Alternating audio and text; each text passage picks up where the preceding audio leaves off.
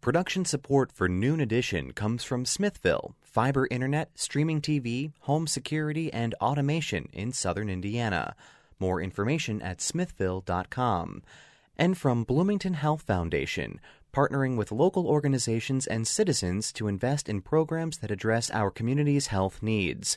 Bloomington Health Foundation, improving health and well-being takes a community. More at bloomhf.org.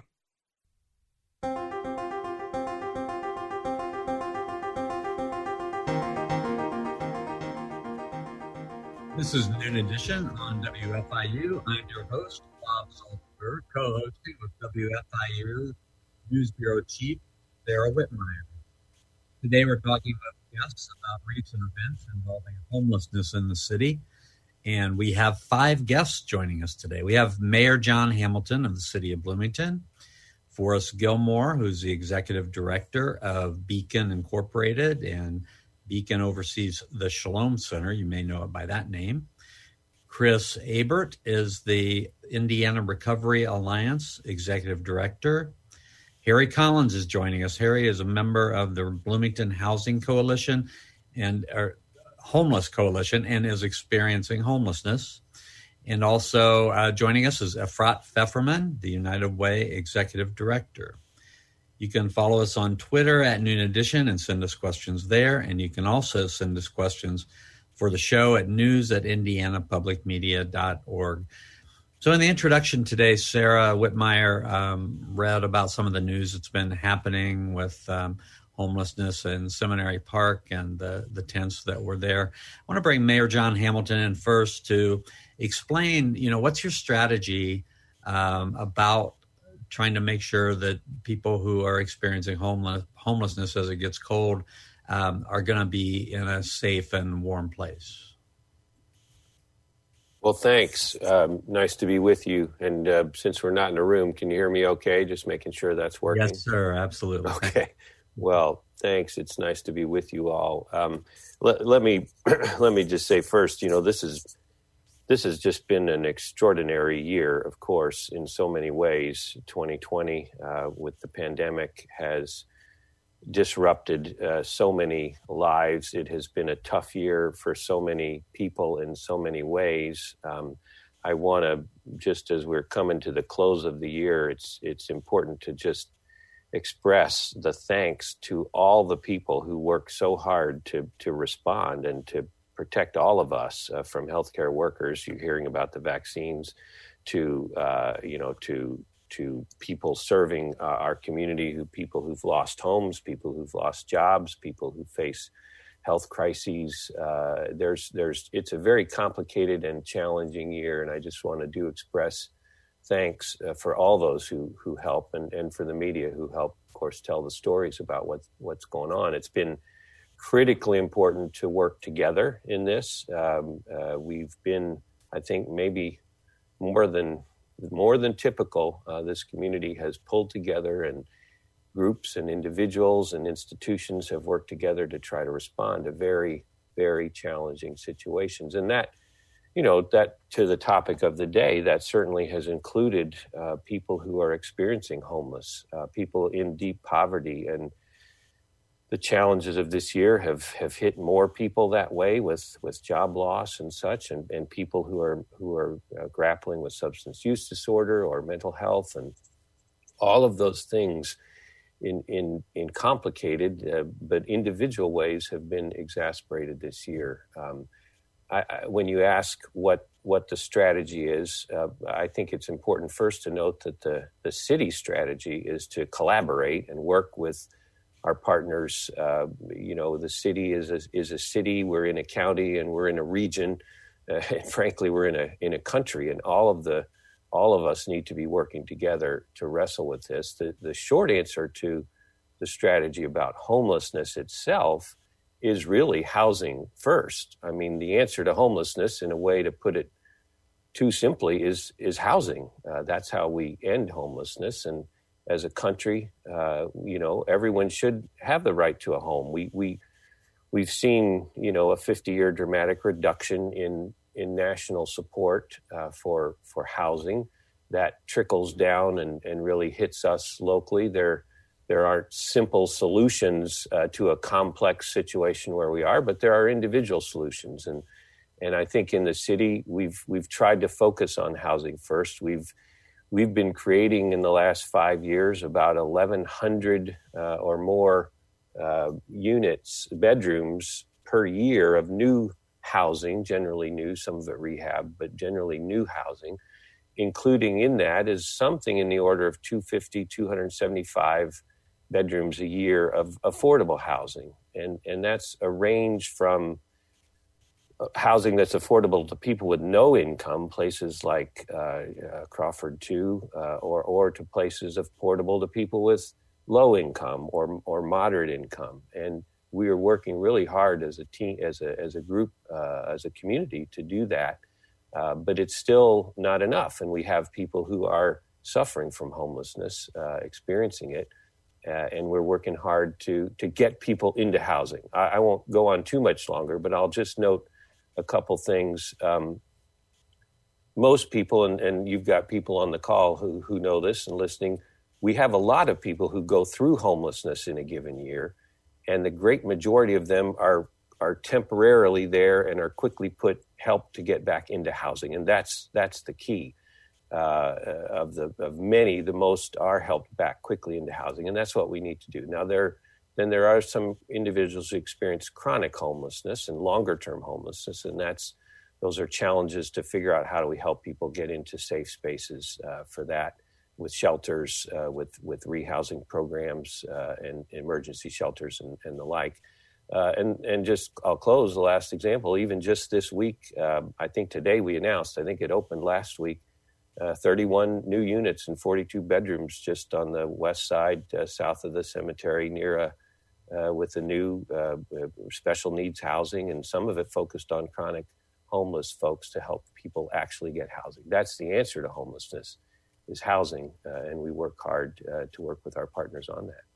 Okay, I want to follow up with two quick things for the mayor before I move on. I mean, one is you're not new to this issue. I remember sitting down, in my former life as a newspaper editor, I remember sitting down in a conference room with you and Forrest together, because you were on the Shalom board. You may have been president of the board at the time, if I'm remembering that right. And I think housing first was the issue of the day that day.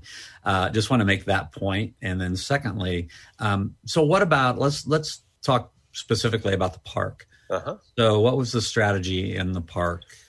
And, why did those tents have to go? Sure.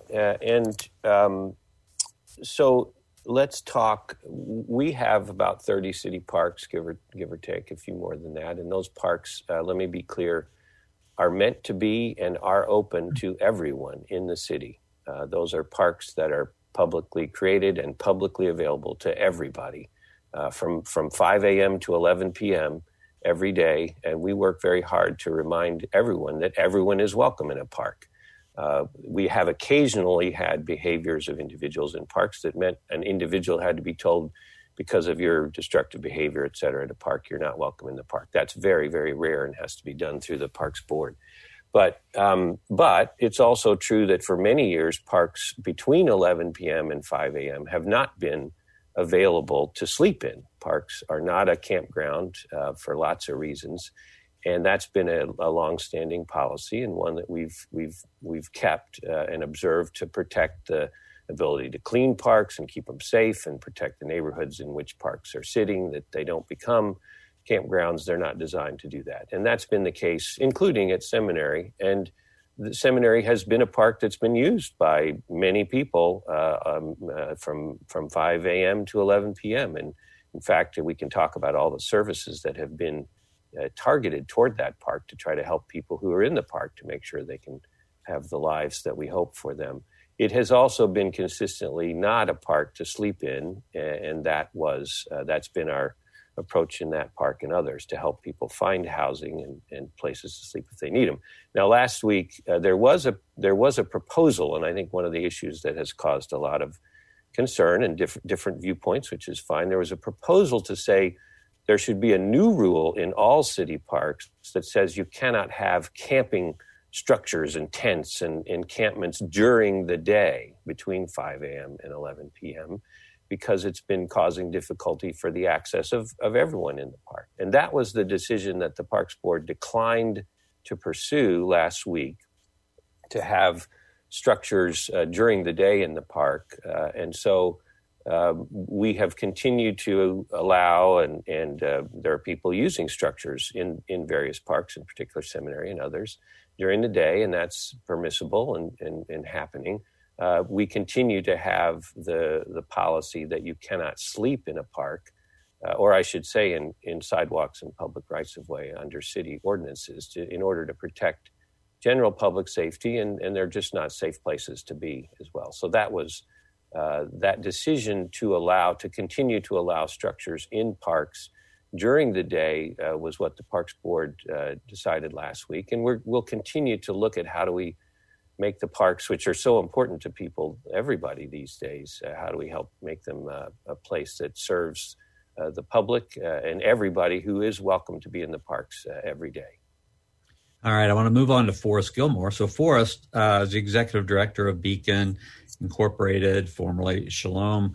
Can you talk about, A, what happened last week with the parks, and B, about the cooperation issue that the mayor brought up?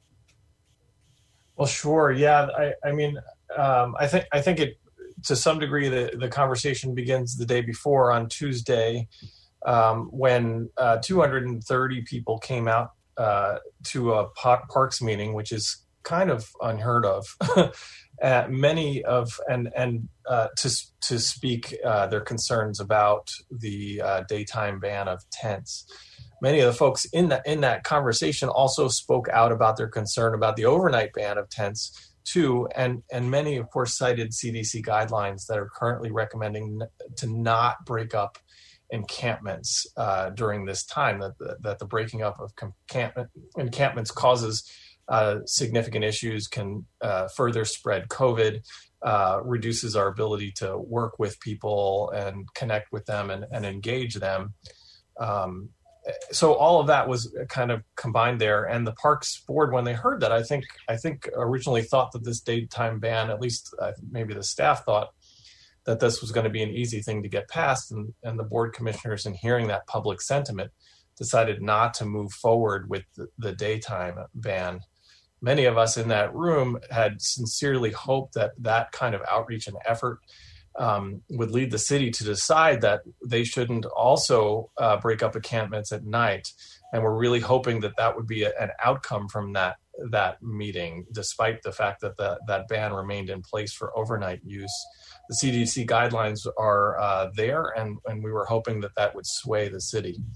Unfortunately, the very next night, Wednesday, the city did come through to break down the tents and to remove the people that were in the camp there, and did so, creating quite a bit of a storm in the community. A lot of concern raised about that issue.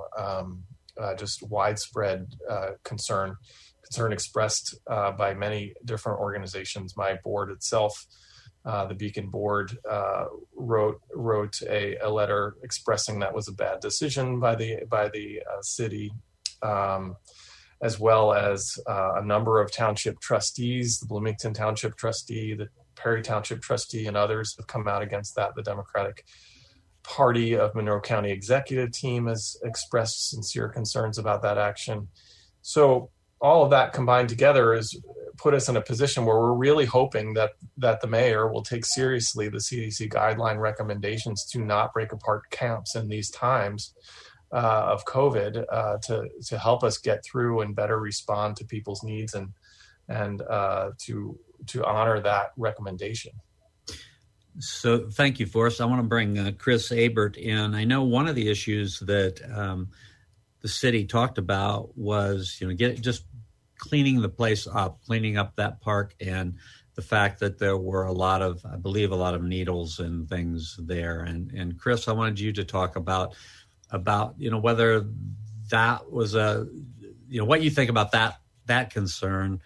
And we don't want to paint everybody who's suffering or who's in homelessness as someone who also has a drug addiction issue. How, I guess I'll just ask you to talk about that too. Do those go hand in hand, and how often do they? Yeah, thanks for having us all on for a conversation today. Can you hear me okay? Yes. Great. Yeah, I was surprised to see syringes mentioned in the statement from the office of the mayor. I know that the CDC says you have to weigh the risks when you're looking at encampments, and it seemed to be indicating that there was a big public health risk for community-found syringes.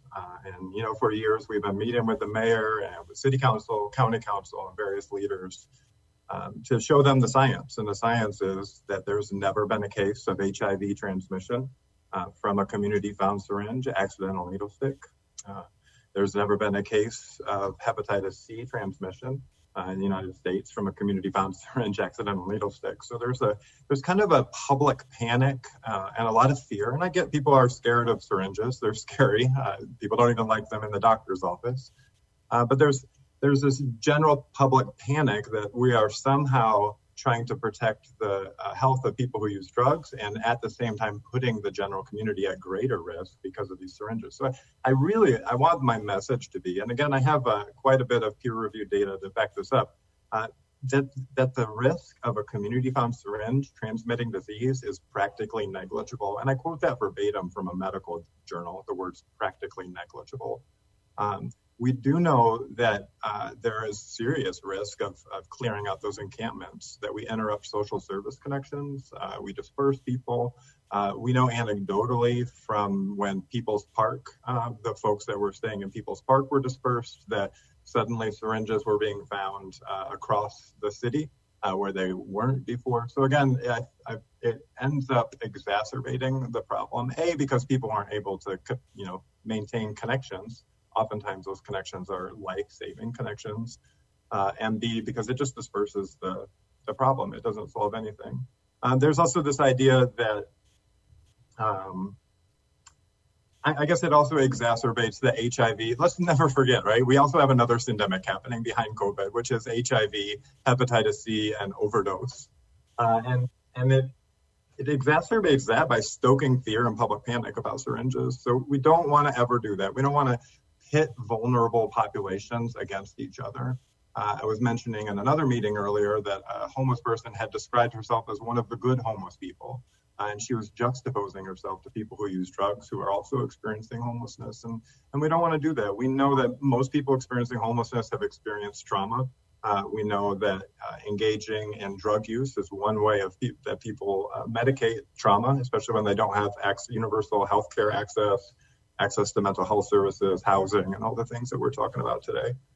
So I guess I think that there are so many options for this outside of sending police in to dismantle camps and further disperse and disrupt people's lives. We could have a serious conversation. This is a good point to talk about safe consumption sites, which are used all over the world and can decrease improperly disposed syringes up to 80%. We can increase active involvement of people experiencing homelessness.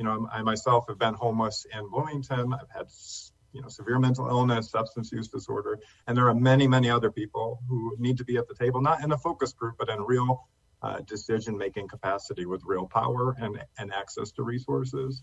But I guess I just ask that, my hope is that the city will come out and talk about the actual risk of community-found syringes so that we can not incite fear, unnecessary fear in people, but let them know that the actual risk, which is very minimal, that we can have a public information campaign about that, start talking about safe consumption sites, but primarily stop arresting people for possession of syringes, stop arresting them for drug possession under 3.5 grams.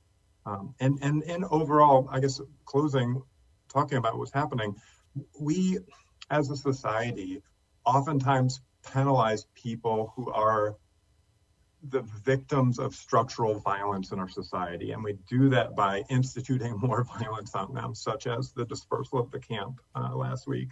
We have to stop penalizing people, and particularly people who have to live their most private lives and their most private moments in the public eye. So hopefully we can keep keep that in mind, and we can frame that rather than, oh, people are using drugs outside, or people are, defecating outside, and acting as though that's the problem. The problem is people are in a position where they're forced to defecate outside, right? The problem is that these very private, intimate moments are in the public light, and we all too often penalize people for that. All right, thank you. I want to remind our listeners that if you want to follow us on Twitter, it's @Noon Edition, and you can send us questions there.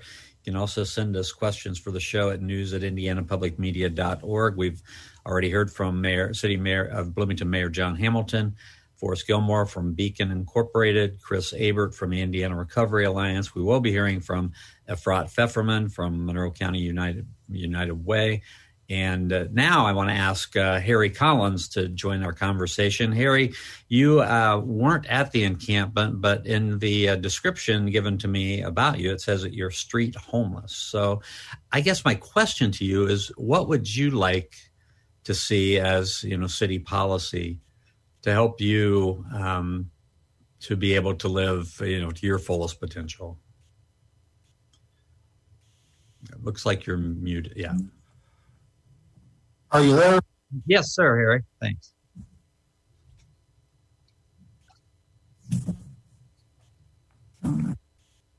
Is not good. Our audio connection's not really too good, so I just barely heard a little bit of that. Okay. Well, the question is, what would you like to see from the city administration and from the social service community that would help you and help others who are experiencing homelessness? I am not going to put any of the city down or anything, but the rent, we need the rent lowered or better affordable housing. Yeah, the mayor did mention some places that said affordable housing, but a lot of us do not qualify for some of these programs to get in there. Some of us have multiple felonies. A lot of places don't rent to felonies.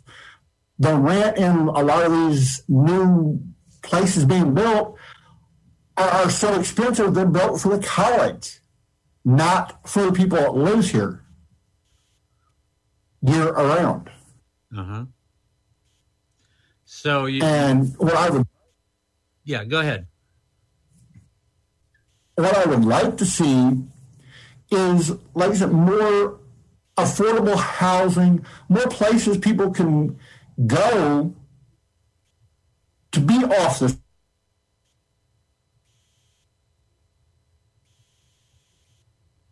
All right, we seem to have lost Harry's connection, so we can go ahead and mute Harry now. Maybe we can get him back later. And I want to bring Efrat in from United Way, the executive director of United Way, and ask Efrat about services that are available at this point, and where people can go for help. Yeah, thanks, Bob. It's great to be here with everyone. And we have shelters in our community.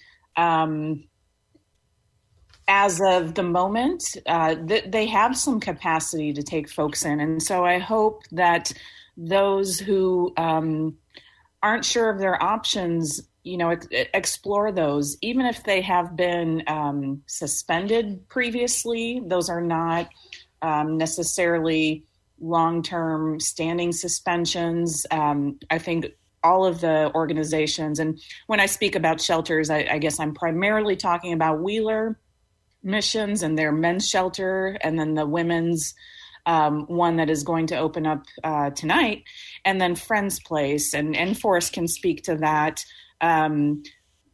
Folks, may have, for good reason, often if there's been a violent incident and the safety of other guests or staff are jeopardized, a guest may be asked to leave for a while and come back when they're ready to work with the program.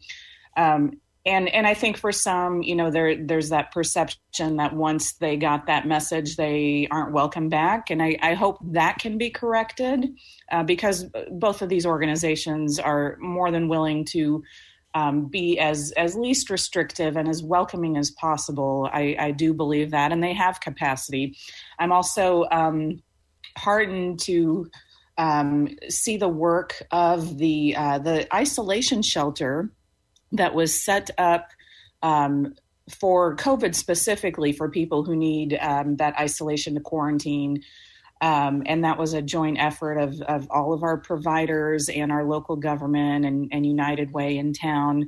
They have extra capacity, and the change was just approved, as I understand, to take on some other folks who maybe aren't there because of the need to quarantine, but just need to get off the street. So what is that, 15 spots, Forrest, that will be added to our community's capacity currently. Now, that's not long term, but that's what exists at the moment. Of course, we also have a lot of resources for food, warm meals, pantry items, and other things to help sustain folks and other wraparound services.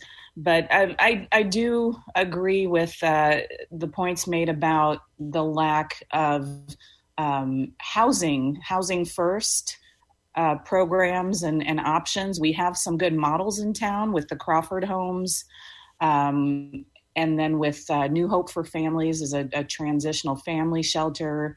The outcomes for those types of programs are just so much better than shelter. Shelter is needed. It's a Band-Aid. It's there for the moment, but it's not what's going to get people to the next step. And we have that bottleneck there. So I'm encouraged by the conversations recently that we're all engaged in that I think are recognizing that point. And we'll be talking a lot about how to scale up that capacity as we move along. So I think we've lost Forrest and Harry, at least for the time being. So maybe we'll get them back. Mayor Hamilton, you've heard a lot. You've heard some criticism from about the breaking up the encampment.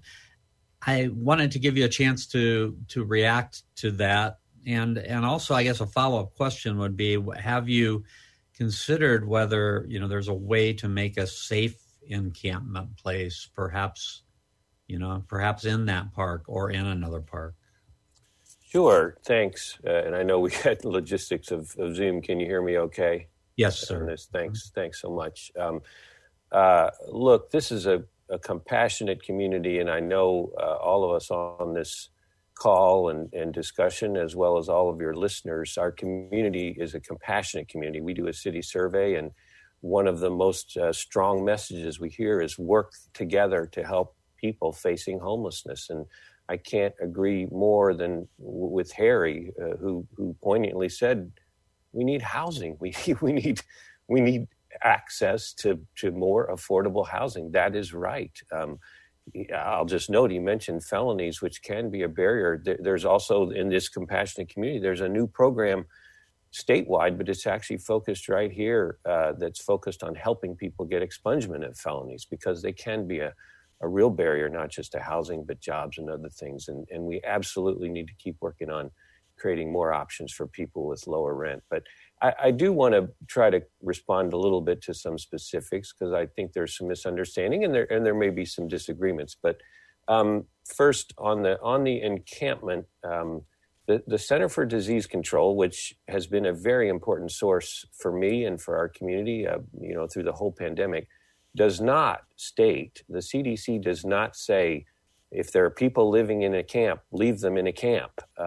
The CDC is much more focused on trying to make sure we're looking at reducing risk for people. And it is true that if there are no better options for people, if there are no shelter beds, for example, or no safe spaces for people to go, and they are living in an encampment, that it could be the prudent thing to do not to disrupt that encampment.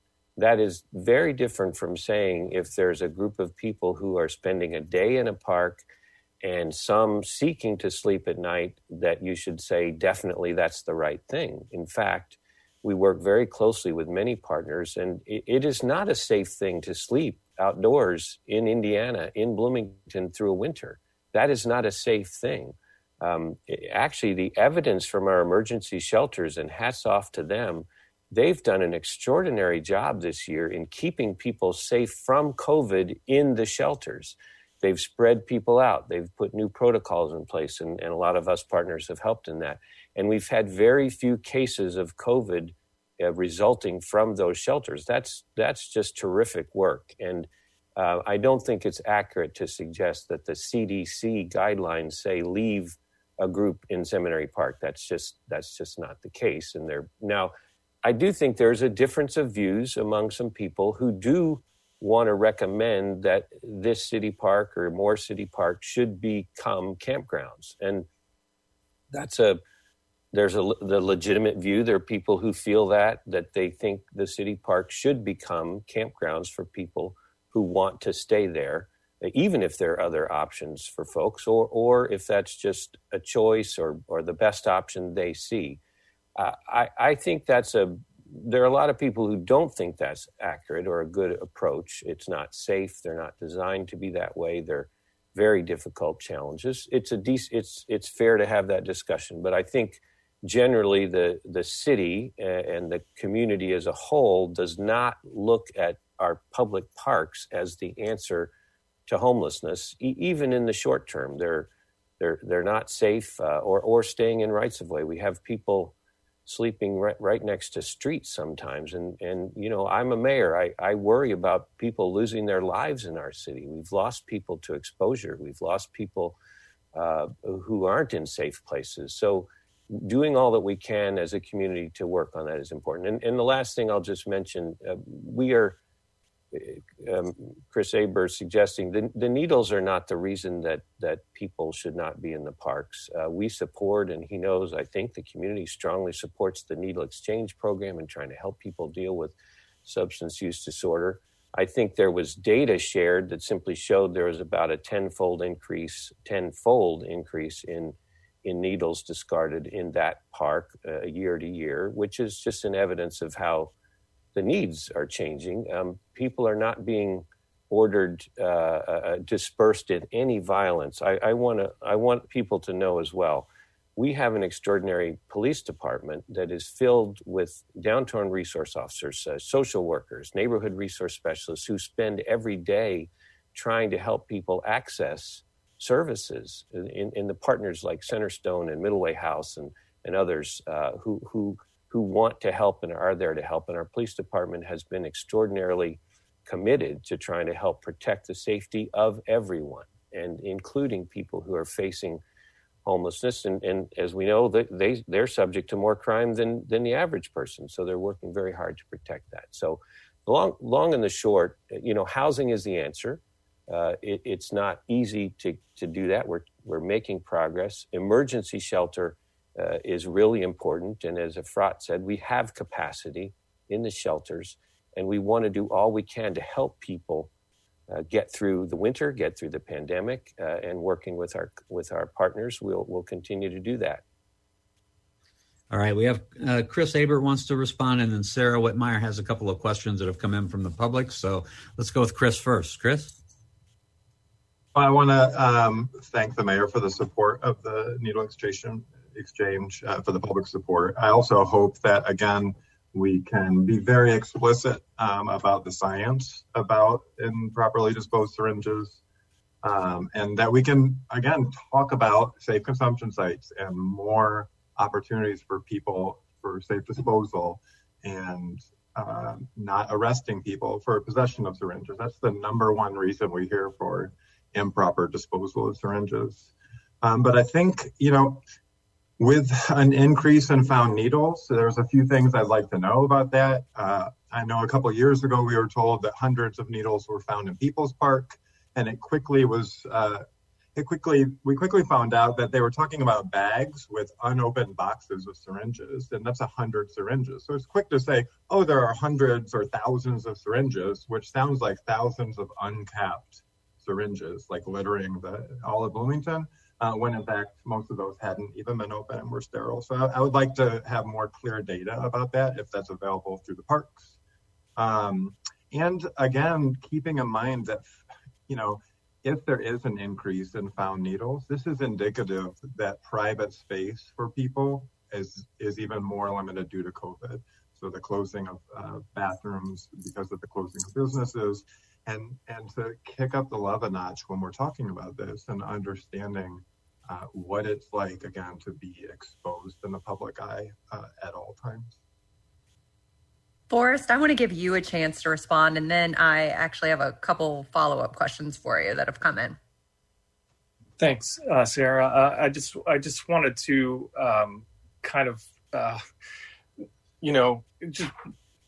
I didn't really think we were going to get into parsing the CDC guidelines. They clearly do not recommend the breaking up of camps and in this time. And so I think it's, I don't want to get into the debate of what is, but they do not recommend the breaking up of camps in these times. And anyone can Google the guidance right quickly. Unfortunately, we're having some internet connections and I can't Google them right now, but I didn't get the impression we were going to get into that kind of parsing of language here. I will say that you don't promote people's health by forcibly dismantling their homes. And so while no one believes that the camps outside are, and people sleeping outside is necessarily safer for people or a safe place to be, we are actively trying to prevent the city from making it worse by displacing people, by moving them to other locations, by damaging their goods as their things, and as those are doing, as well as just the public action of saying to people who are incredibly vulnerable, you are not welcome here. I mean, there's a damage of the soul, not to mention a challenge to their own things and space and for them, their homes. So I seriously and sincerely call for the mayor to call a moratorium on camp sweeps through the pandemic, so that we can help people where they are instead of trying to keep looking for them in new locations and help them get the support they need in different ways after their networks have been disbanded by the police and by the city's choices. We'll have to let the mayor respond in a minute. But Forrest, we got a question about collaboration with the city. The mayor talks a lot about collaboration. How did the city's office collaborate with your office the night in particular that the homeless camps were removed from the park? And then a follow-up to that is what resources are being targeted to People's Park now, or Seminary Park rather, sorry. Yeah, I think we certainly were part of the events on Tuesday, urging the city to not do the daytime tent ban, and part of that conversation. So Wednesday we had a meeting with some city officials, a regular meeting that we have at 10 a.m., and there was no mention of any kind of park sweeps or park raid that night.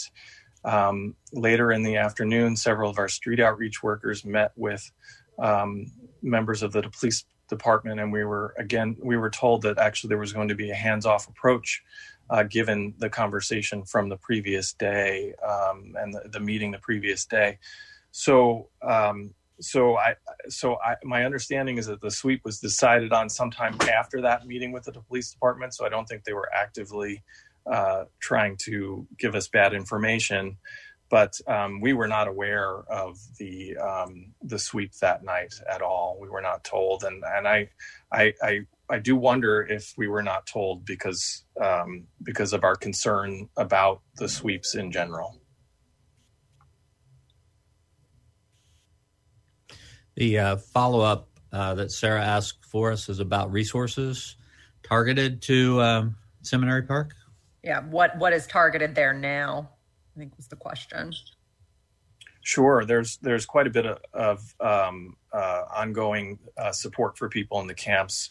There's a number of street outreach folks working with folks, trying to get them into better circumstances, trying to get them basic support, basic survival needs, help them meet basic survival needs. So just to stay warm, to stay dry.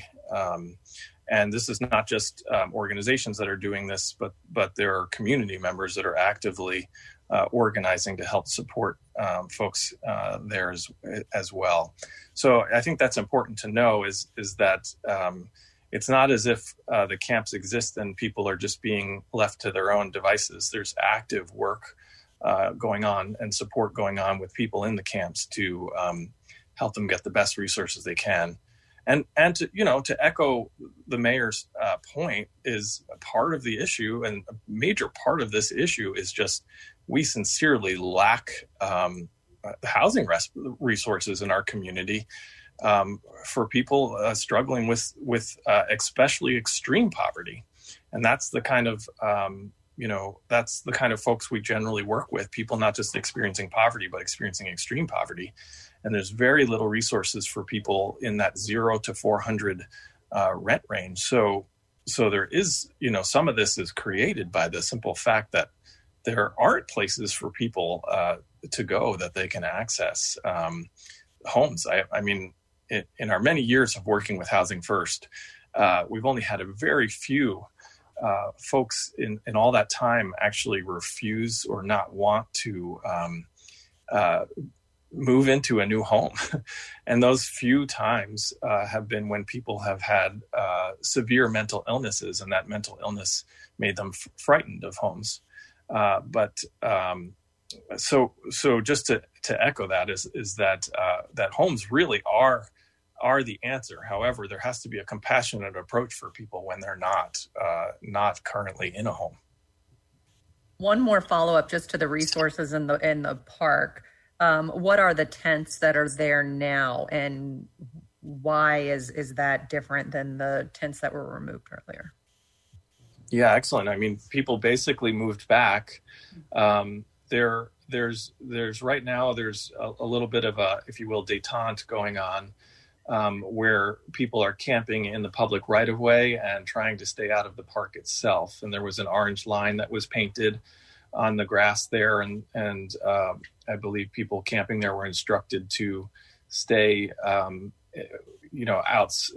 outside or inside that orange line, depending on how you look at it. So people are not necessarily camping in park property, but they are in the easement there, the public right of way there. Forrest, if Harry is there, is he? Sure. Okay, good. So Harry Collins, we've been talking a lot, about people who are experiencing homelessness, and I wanted you to speak for yourself. I mean, what do you wish the community knew about you and other people who are, faced with these issues and these problems? Well, like I said, I'm a convicted felon. Apartments are hard for a convicted felon to get into. And I just want people to know that we need homes, we need places that people like me and a lot of the ones that are out here can afford, instead of the $600, $700, $800 rent, if not higher, on some of these apartments that none of us can afford. IU has raised the prices because the landlords let them. The landlords raise them, actually. And I was born and raised here in this town. But yet, I'm still homeless because I can't afford the rent. Getting a job is very difficult for me. I've got mental problems. I go through Centerstone. And yet, I'm still out here. A lot of us are. Mm-hmm. I want to see houses or apartments that we can afford. They used to be apartments in this town, like down by Legends, where it used to be, what used to be Legends or Southern Winds, people could afford them apartments. Well, they got tore down. Motel 6 getting tore down to build more apartments for the college. They're tearing down all the ones that places that people could afford to build more higher price for the college. Mm-hmm. When the college is just here for a short period of time, we're here all the time. Let me follow up on that, Harry. How many people do you interact with on a daily basis? I mean, how big is sort of your group of peers? The census, when they did the census, there was over 400 homeless out here in the parks, and not only in the parks, but around this community. And I would say I interact with almost 200 a day, roughly. Wow. Okay. Chris has his hand up. Chris?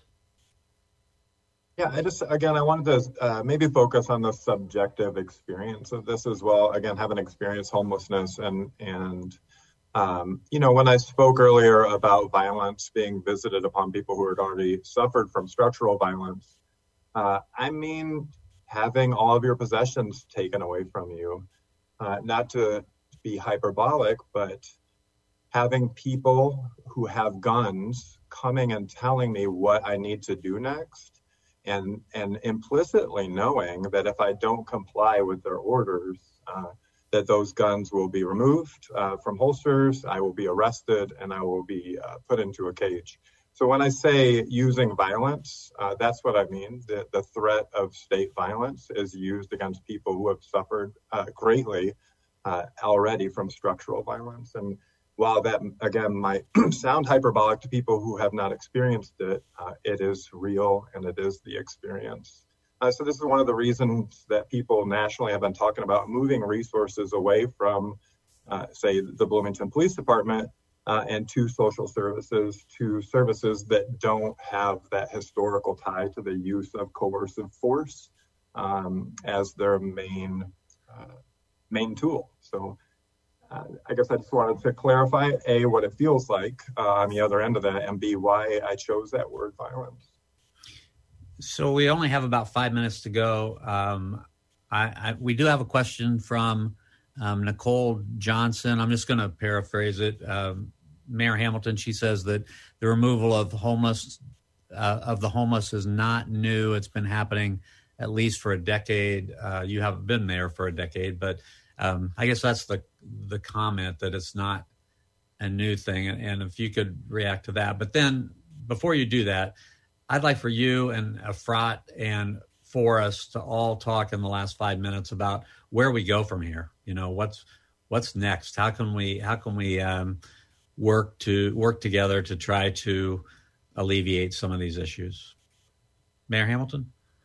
Well, thanks. And I know we don't have this is a big topic, and I really appreciate the discussion about it. And it's a compassionate community, and I represent a compassionate community, and I'm thankful that I do.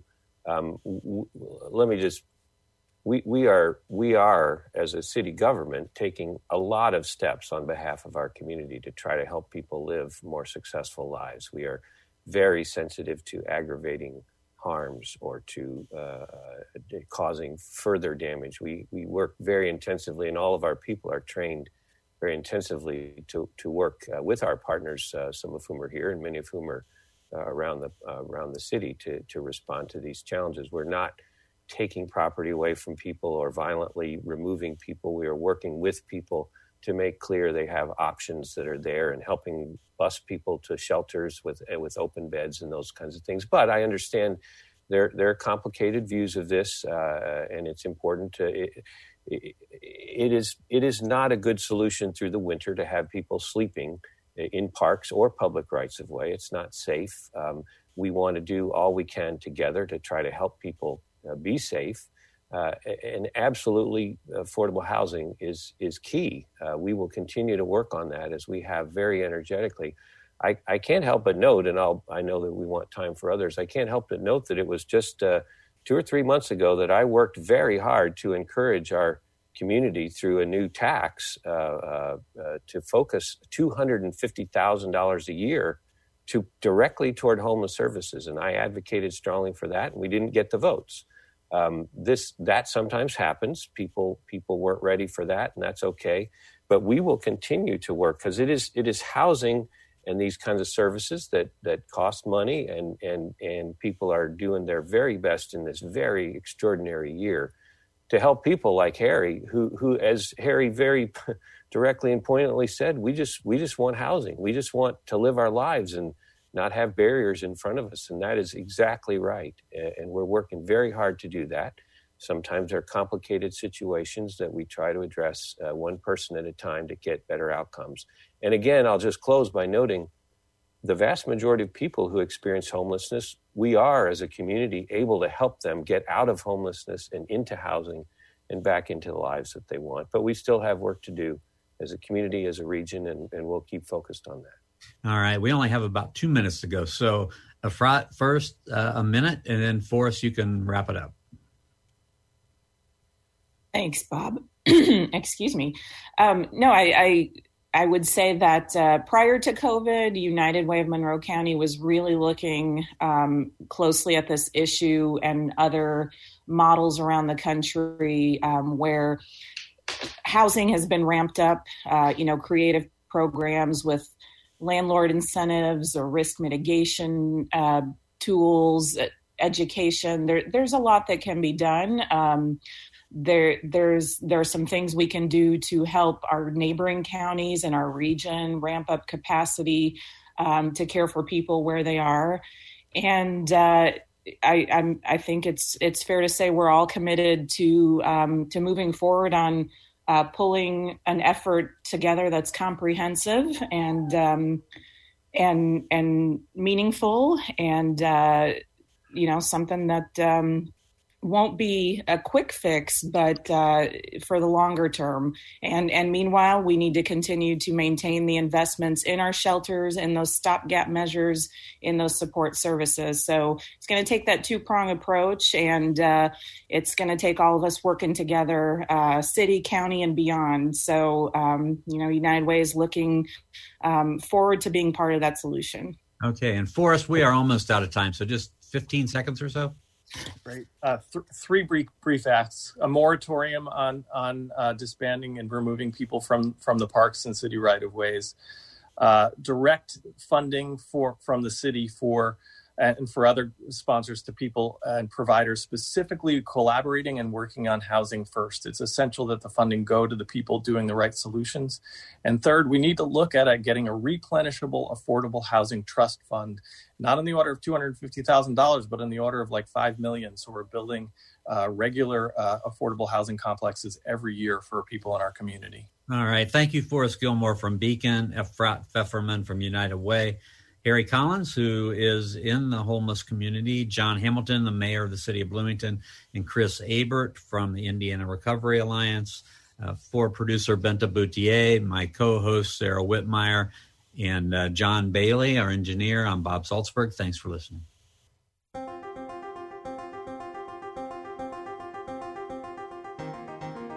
Noon Edition is a production of WFIU Public Radio.